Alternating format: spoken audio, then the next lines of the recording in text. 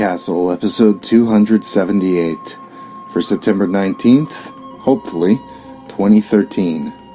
Nor the Moonlight, by Andrew Penn Romine. Rated R for some disturbing imagery.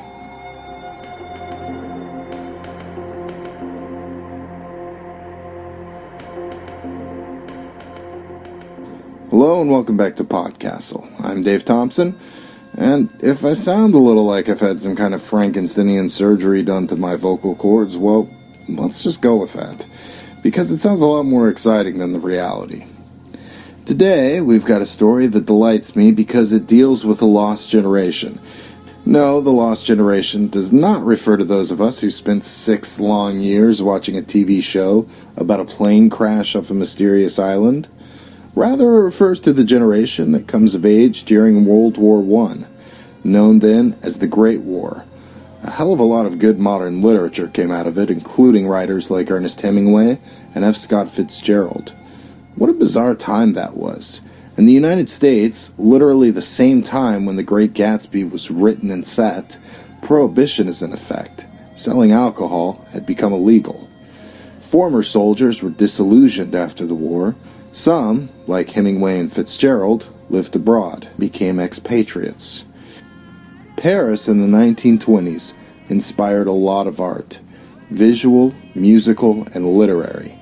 But not even Hemingway's Lost Generation was quite as lost as the characters in this week's story. Oh, also, there might be monsters. There will be some really surreal, horrific art. And I'm not talking about A Farewell to Arms as filmed by Baz Luhrmann. PodCastle is very proud to present Nor the Moonlight by Andrew Penn Romine, originally published in the anthology Broken Time Blues, Fantastic Tales of the Roaring Twenties from Edge Absolute Express, edited by James Gates and Erica Holt. Andrew Penn Romine lives in Los Angeles, where he works in the visual effects and animation industry. His fiction appears online at Lightspeed Magazine, Paizo, and Cross Genre, as well as the anthologies Fungi, What Fates Impose, by Fairy Light, and the forthcoming Coins of Chaos. You can find his full list of publications on his website at andrewpennromine.com. He's also contributed nonfiction articles to Lightspeed and blogs at inkpunks.com and at functionalnerds.com as the Booze Nerd. You can follow his day-to-day adventures on Twitter at Inkgorilla. The story is read to you by Hugo Award-winning colorist Cheyenne Wright, who last read for us Iron Eyes and the Watered-Down World by Saladin Ahmed. You can find him online at arcanetimes.com. Wow. Of all the gin joints and all the podcasts and all the worlds, you had to come in and enjoy the story in this one, huh? Now drink up, old sport. Drink up. Nor by Moonlight by Andrew Penn Romine. I sat on a stool in the Café de Lune that last night in Paris, gulping Mark and sewing my right arm back together below the elbow, with a needle and some of the last of the fil vitalité. The surgical thread glimmered like quicksilver in the dim electrics of the café, and the bloody flaps of muscle and flesh of my severed arm knitted back together as the healing magic did its work. Sensation returned to the tips of my fingers like the buzzing of bees, and I flexed them into a fist. The robber had burst into my cafe waving his knife, surprising me as I locked up for the night. But he'd made the error of assuming I was just another veteran of the Great War, wrapped in a fisherman's net of scars. He didn't know I'd already died once before, that I had been raised from the charnel fields of the Compiègne, gifted with the heart of a bull and the sinewy limbs of dead men. His body cooled in the cellar as rain sheeted the cobblestones. I traced the ancient gouges on the wooden counter, rubbing feeling back into my right hand. Chill wind rattled under the door, and I regretted the killing. Most of the desperate men loitering along the Rue d'Aguirre in the dark hours were afraid of me. This man must have been a recent refugee from the war-poisoned countryside. A shadow appeared at the door, and for a moment I feared police. Tatters of the Central Commune's authority still held sway within the city, although the horrors of the Great War had shattered the power of France's People's Republic. So much for Lenin's promises of aid. France languished and Paris with it. I lurched to the door, dragging my left leg, the only original limb from my first life. Magic sutures or no, the tendons had never quite healed from the shrapnel that had severed them. The right leg I hated. It had belonged to a German with 3 shades paler with fine blonde hair. I couldn't even pretend it was my own, but at least it didn't drag. "Cafe is closed," I growled, sufficiently gruff to scare off all but the most insistent vagrant. The silhouette of a top hat bobbed in the pale glow of the street lamp. Not a bum or a gendarme, then. I threw back the heavy bolt and glared into the rain. Lionel Kane swayed in the doorway, still dapper despite his soggy hat and clinging rain-soaked tuxedo. He clutched his belly, and a dark stain grew from beneath his well-manicured fingers. The familiar cruelness of superiority had drained from his blue eyes. A grimace of agony replaced his usual uncomfortable sneer. "Samuel, old boy," he moaned. "May I come in?" I'd heard moans like that in the no-man's land of the Champagne. Gut wounds ate your life away with slow, deliberate bites. Get to a hospital. Even death wouldn't buy him forgiveness from me. I pushed the door closed. "Wait!" He jammed a blood-stained spat against the door. Pink water etched gruesome hieroglyphs on the floor's hexagonal tiles. "It's Elaine," he said between clenched teeth. The cramp in my arm seared a line to my chest, rekindling the old heartache. Where is he? "A mansion, moored to the Tour Lamel. PodCastle's aerostat." My shock ebbed to a dull fury. I dragged Kane inside and threw him into a chair. Don't say his name so loudly. He has spies everywhere. One of the most powerful sorcerers in Europe, PodCastle had only increased in might since he married the Russian witch and allied himself openly with Lenin. His fame had grown as an artist, too. Few could match his ability to create art from paint or from clay or from flesh. I had been his first masterpiece. He raided the final battlefield of Champagne for the parts of the dead men to stitch together with his sorcery and fill vitalité. There were others, new lives from the dead flesh of French, German, Russians, and Americans like me. At least, that's what he told me, though I never saw them. PodCastle inevitably tired of his toys. After only a short time, he released me without warning to the uncertain safety of post-war Paris. And a year ago, PodCastle had taken Elaine Delaunay, my Elaine, with him. Just as Kane had first taken Elaine from me. "Tell me everything," I demanded. "Elaine sent me a letter by New. PodCastle's leaving Paris again. There was to be a farewell party tonight. I couldn't get in. Something was guarding the entrance." Kane's eyes flickered to his belly wound. Coils of intestine peeked from beneath his grip. Why should I go to him now? Elaine had made his choice years ago. Kane frowned as if he were addressing a child. "Please, Samuel. We've both lost Elaine. But only you can save him."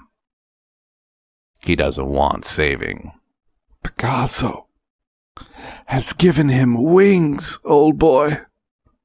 Blasphemous words. My bull's heart pounded so hard I thought it might burst apart at the seams. Other fools had asked PodCastle for wings, and all of them were dead now. I slammed a bottle of absinthe on the table in front of Kane. He hated the stuff, but I didn't care. I bit off the remaining fil vitalité that still dangled from my arm. 6 inches of thread remained attached to the bloody needle. "What of me?" Kane asked. His damp skin had taken on an alabaster hue. "You could go to a hospital. The gendarmes might not ask too many questions. Or you can stay here and finish the bottle and sew yourself up. I dropped Picasso's healing thread into Kane's hand and left him shaking in the dark. I wouldn't let Elaine fly away from me again. Elaine and I first met at the Café de Lune in 1921. In those early days after the armistice, Martin Charlebois still ran the cafe, and he always had tables free for veterans. He had lost an eye himself, fighting the Prussians for the Commune back in the 70s. He hid his scar beneath an eye patch of brown leather and wrinkles like folded paper. I had known a little of Paris before the war, and barely recognized the new avenues the German siege guns had fashioned. The familiar slums of Montparnasse welcomed me and the other veterans back through. At the Café de Lune, we drank absinthe and mock and whiskey, drowning our yearnings for missing arms, legs, eyes, and pieces of our souls. Charlebois hired me. I waited tables and chased out the rowdies. In the spring of 21, he threw himself a grand party for his 80th birthday. Veterans drank free if they wore their medals. Every threadbare uniform displayed the emerald stripes of the Médaille Médaillère or the cross swords of the Croix de Guerre. I passed back and forth through the jostling company armed only with bottles of champagne. On the sidewalk terrace, a group of deflated revelers hurtled around a small table. Sons of party officials in starched shirts and wrinkled blue jackets, their fortunes as ruined by war as our bodies. Such youngsters clustered like dour hummingbirds at a flower whenever the liquor flowed freely, a vestige of carefree privilege. Alain Delaunay was one such man, but sat apart from the conversation. His bored, pond-blue eyes drifted, resting on me with an impact like machine gun fire. His straw, pale hair and ashen skin made him seem like a ghost. As I filled his champagne glass, he fixed his haunted gaze upon me. "Do I know you, monsieur?" My mind fizzled like the bubbles in the champagne. I shook my head as much to clear it as to answer. His friends sneered at my patchwork of scars, willing me to vanish now that I had refilled their glasses. Elaine stood, waving off their jibes. He walked with me back to the cafe's narrow entrance. "I'm Alain Delaunay. You're American, oui?" "Yes. Sam Loeb," I said. I offered him a cigarette and took one for myself. "Frightful scars," he commented, leaning in for me to light him up. He stroked the back of my hand, tracing the puckered flesh along my knuckles. I heard artillery shells whistling in my head. "The war," I explained. "Of course." He traced the ridge of scar tissue on my right arm to where it blurred with the ruin of my bicep. I shuddered at his touch. "Je suis désolé. I did not mean to hurt you," he said, mistaking my flinching for pain. "The war scarred us all." "Did you serve? You don't look wounded," I replied, trying to ignore my body's response to his touch. "Some wounds don't show so easily." He looked away, and the reflection of the half-moon from the cafe's electric sign vanished from his dark eyes. They were bottomless, though some ripple of pained memory stirred in their depths. "Why do you stay in Paris, Sam?" he asked. "Simple. Look at me." "Paris is on her deathbed, blasted and poisoned by the Germans, even as we defeated them. Even the countryside stinks of dying. We must fly away before we die with her."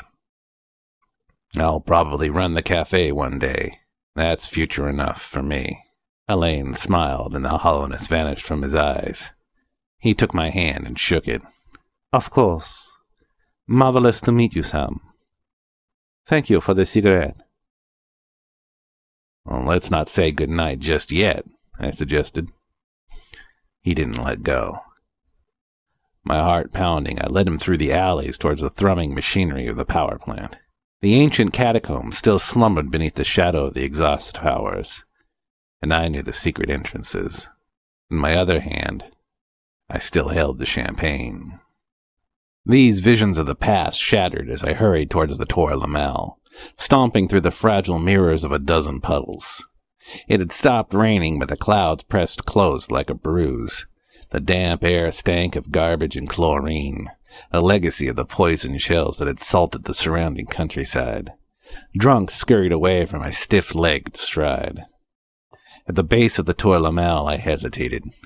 The four-legged tower thrust into the soft gray belly of the fog, impregnating it with the violet glow of the lights that ran along the steel girders. 5 aerostats gathered around the tower like pale jellyfish, gripping the structure with clusters of mooring lines like long tentacles.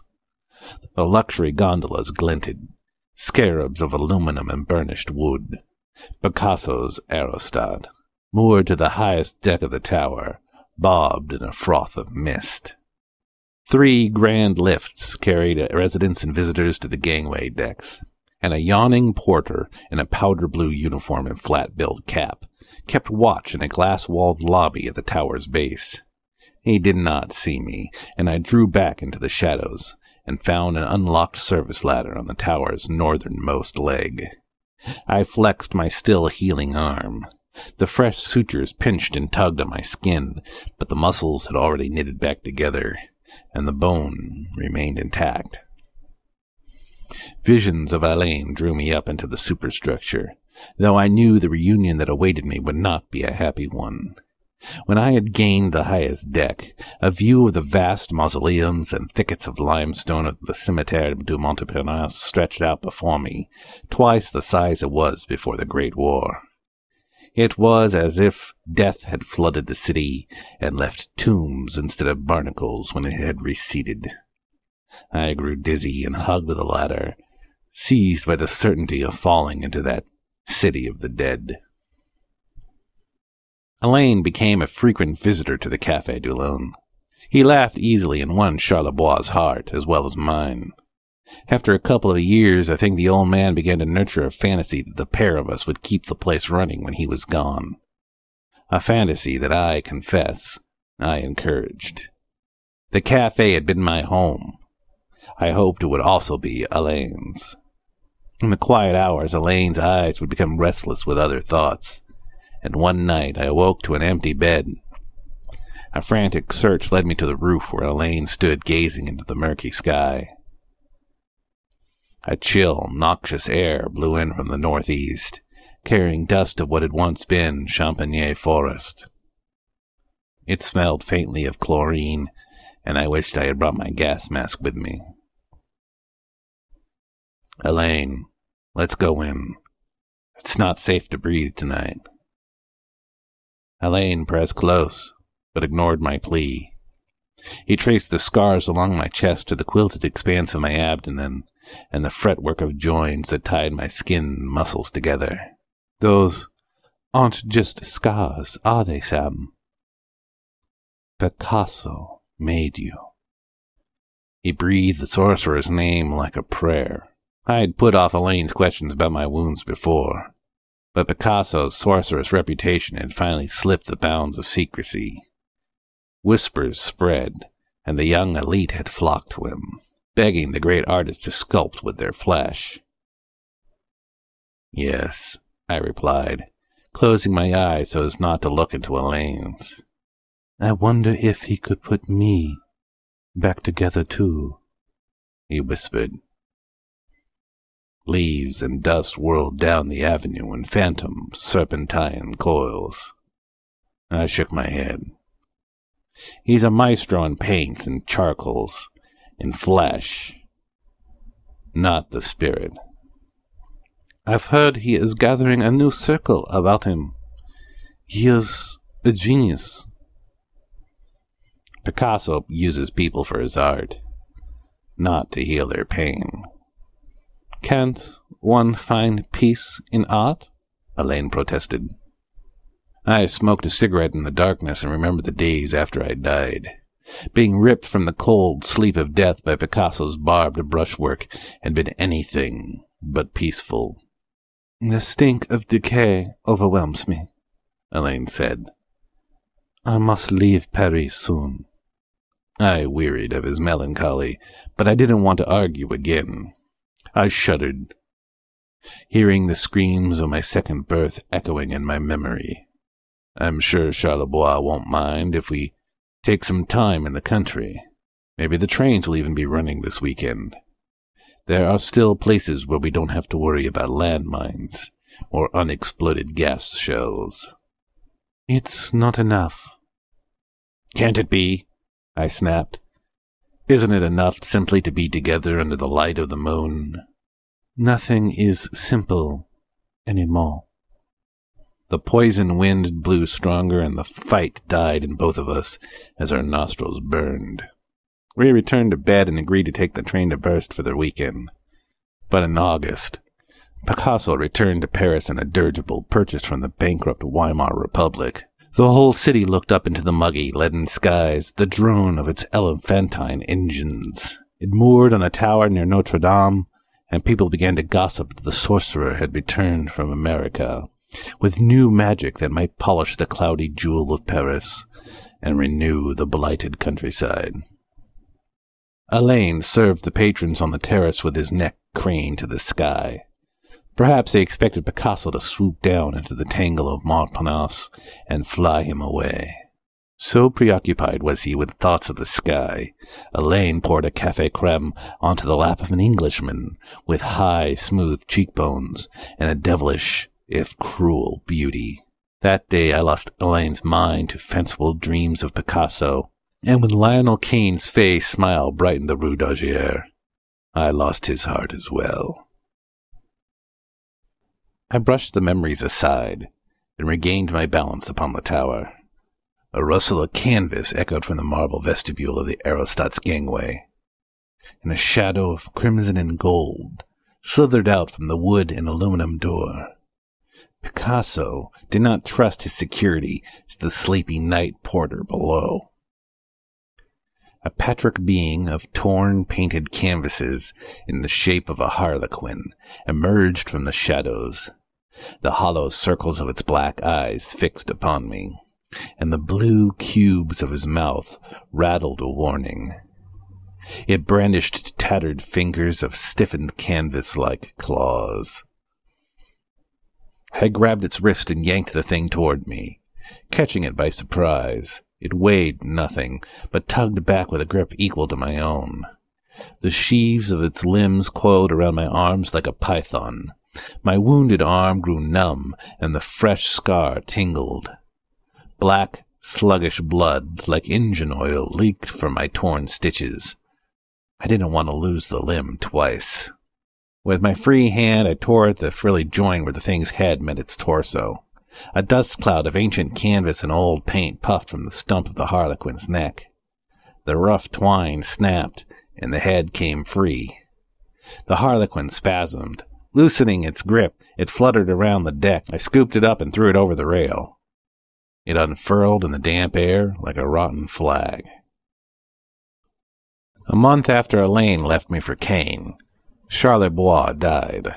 Maybe it was a broken heart. I got the café and a few francs. I had him interred in one of the new concrete mausoleums in the Cimetière Montparnasse. I draped a red commune flag over his coffin before they slid it inside. The small crowd that had gathered to say goodbye reached for their handkerchiefs as the wind stirred from the northeast. The chemical tang of poisoned soil stinging noses and eyes. One mourner wore a gas mask. Alain came, but stood pressed against the opposite mausoleum. His skin was ashen, and he watched the short funeral with tearless, bloodshot eyes. Kane hovered at a polite distance down the lane, studying a tomb carved in the shape of a life-size four-poster bed, complete with tarnished copper sculptures of the deceased husband and wife. Alain tried to leave without a word, but I followed him. He turned to me only after reaching Kane's side. "We have to go," Alain muttered, eyes fixed on the ground. "Come to the café for the wake," I said. "Lionel and I are leaving Paris tonight." "We're going to England," Kane added, looking at me as if I were a stray dog, begging for scraps.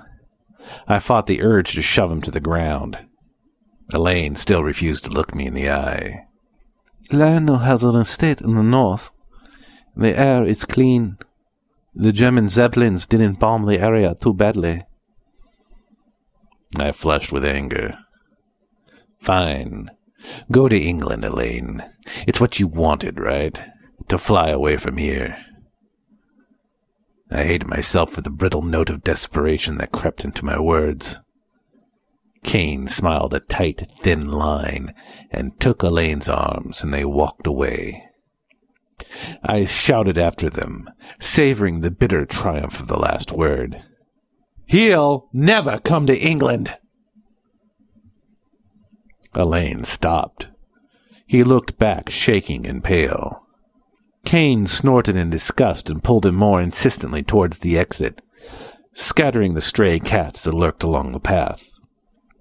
My victory left my mouth tasting of ashes. But I knew while Elaine might very well go to England, he wouldn't stay. Picasso always came back to Paris. I brushed bits of harlequin from my hands and crossed the gangway into Picasso's aerostat. Silence echoed in the mahogany corners of the floating mansion. The aftermath of a mighty revel littered the polished teak decks and Turkish carpets, smashed goblets, half-eaten tarts, and discarded clothes. I stumbled in the dark over empty champagne bottles, nose wrinkling from the stink of spoiled food. Such festive destruction likely signaled the end of Picasso's current stay in Paris. I began to fear that Lionel's warning had come too late. I trudged aft into a corridor pooled with amber light. The hall opened into a wide, semicircular salon, with one wall fashioned entirely of curved panes of glass. Coiling sketches of muscle and sinew darkened the torn wallpaper like impressions of smoke. Shreds of canvas hung from toppled easels. Loose skins of abandoned ideas. I didn't need to look too closely, for such things had hung in the chamber of my own rebirth. At the center of the room was a surgical bed with bins to catch flowing blood. A large canvas hung above it, a rough study of angelic wings in an all-too-familiar style. Beyond, the windows afforded a panorama of Paris's carpet of light, gauzy and soft in the rain. I could just barely make out the wan dome of Les Invalides, cracked open like an eggshell during the war. Cold wind swept through the open windows. A man crouched on the windowsill. He unfolded wings like the sketch from the canvas. They might have been the broad, muscular wings of an angel, except the feathers caught the light in shades of blue, gold, and iridescent black, and were fashioned from painted cardboard, scraps of canvas, and ragged silk. They hung from a framework of exposed sinew and raw muscle. "I begged him to help me leave Paris," Elaine sobbed. He turned from his perch. It was as if Picasso had grabbed a hold of his nose and pulled his face out like putty. Elaine's sad blue eyes peered out over his rough beak, shimmering with tears. A webwork of stitches glimmered silver and black at Picasso's graphs. Pus and blood leaked from the angry flesh. A gust of wind tore past the windows, rattling Elaine's feathers. "Elaine," I begged, "please, don't try to fly." "What use are these otherwise?"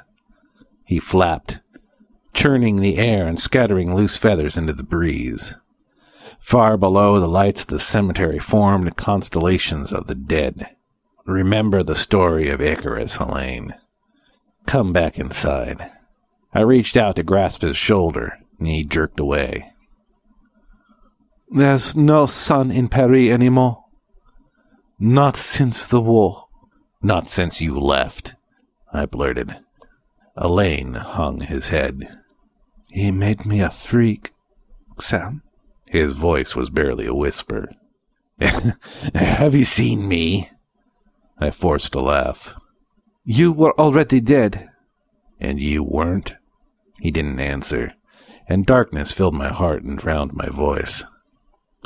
I had never found the words to make him stay. Elaine eased out beyond the ledge, his false feathers rasping against the aluminum window frames. I will miss the moonlight in Paris, he said, then hurled himself into the air. For a moment, his faux wings held him aloft. Then, with meaty pops, they began to snap from his shoulders. Elaine screamed and clutched for my outstretched right arm. I grabbed at his wing with my free hand. Relief surged through me, and I pulled him toward safety. This time, I would not let him go. But his fresh sutures wrenched apart. Elaine tumbled, and a sharp tug numbed my right arm. My stitches tore free. Scraps of fil vitaliete, scattering like silver starlight.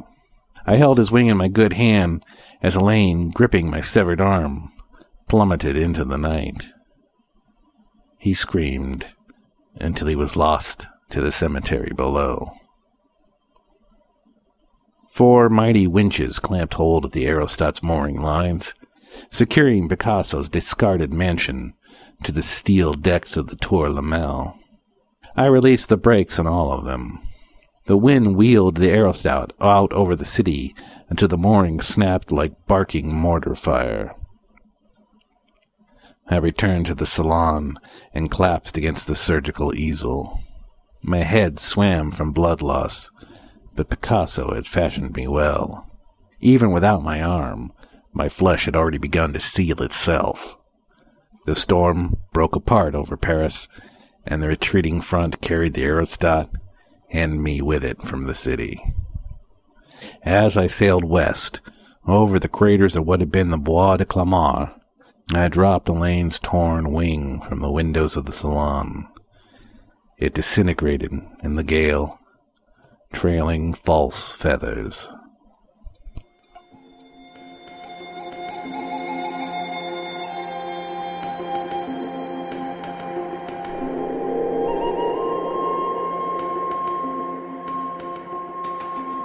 And welcome back. You know, I love that there's this sad Frankensteinian monstrosity of a hero, and then our villain is Pablo Picasso. Enough said, I guess. Alright, feedback this week is for C.L. Moore's classic tale, The Tree of Life, read by Dave Robison. This was the story that kicked off our month of science fantasy, and it featured Moore's famous spacefaring vagabond, Northwest Smith. Reaction to this one was, well, interesting. J.K. Jackal enjoyed it, saying, "Wow, this certainly traveled the genres, from the science fiction space patrols on Mars and Force guns, to the fantasy staples of magical glades, priestesses, and enchanted trees, all the way to the horror of an all-consuming interdimensional beings. I have to say, though, what got me really hooked into the story was Smith. He struck me as some kind of turn-of-the-century spacefaring Indiana Jones, and the author leaves just enough hints at his character to intrigue. Who is chasing him? Why? And my favorite, what background of violence allows him to break free of Thag? Glad to hear there are more stories featuring him. I will be checking them out." Ka said, "It was well read and quite fun to hear a story I'd never heard of before by an author I'd never heard of before. The style in vogue back then is so florid and purple by today's standards, I had a hard time taking it seriously, especially when it started the Lovecraftian part at the end, where it was an indescribable terror, so horrible and indescribable that he could scarcely describe the indescribable, horrible terror." I see what you did there, Ka. Nice. We also had a bit of a contest on who could guess the shortest amount of time between the uses of the adjective queer in this story. Father Beast was the first one to win that, with a guess of 7 seconds. Nice going, Father Beast. I hereby dub you our Professor of Herbology at PodCastle. Now, if you could very carefully go ahead and prune back Thag's scraped tree limbs carefully. No, wait! Well, we're gonna need a new herbology professor, I guess. Come on over to our forum at forum.escapeartist.net and let us know what you thought of this week's story. And if you like what we're doing, please consider donating at PodCastle.org. Your money, your donations, help keep our podcast going so we can stitch together some more monstrosities like this one, turn them into heroes. Thank you. Well, that was our show for this week. We do hope you enjoyed it. On behalf of all of us here at PodCastle, thank you so much for letting us share another story with you. We'll be back next week when Martha Wells delivers a prickly sort of story, all covered up in thorns. Until then, this is Dave Thompson, reminding you that we'll always have Paris, and we'll always have podcasts. See you in a week. PodCastle is a production of Escape Artists Incorporated and is distributed on a Creative Commons Attribution Non-Commercial No Derivatives license. Share it, but don't change it or sell it. Our theme music is by Shiva in Exile. You can find them at magnatune.com. And if you like science fiction or horror, be sure to visit our sister podcasts, Escape Pod and Pseudopod. And if you enjoyed this episode, tell a friend, or post to your blog about it, or consider donating via the PayPal link on our site. Ernest Hemingway said, "There is nothing noble in being superior to your fellow man. True nobility is being superior to your former self." Thanks for listening. We'll see you next time.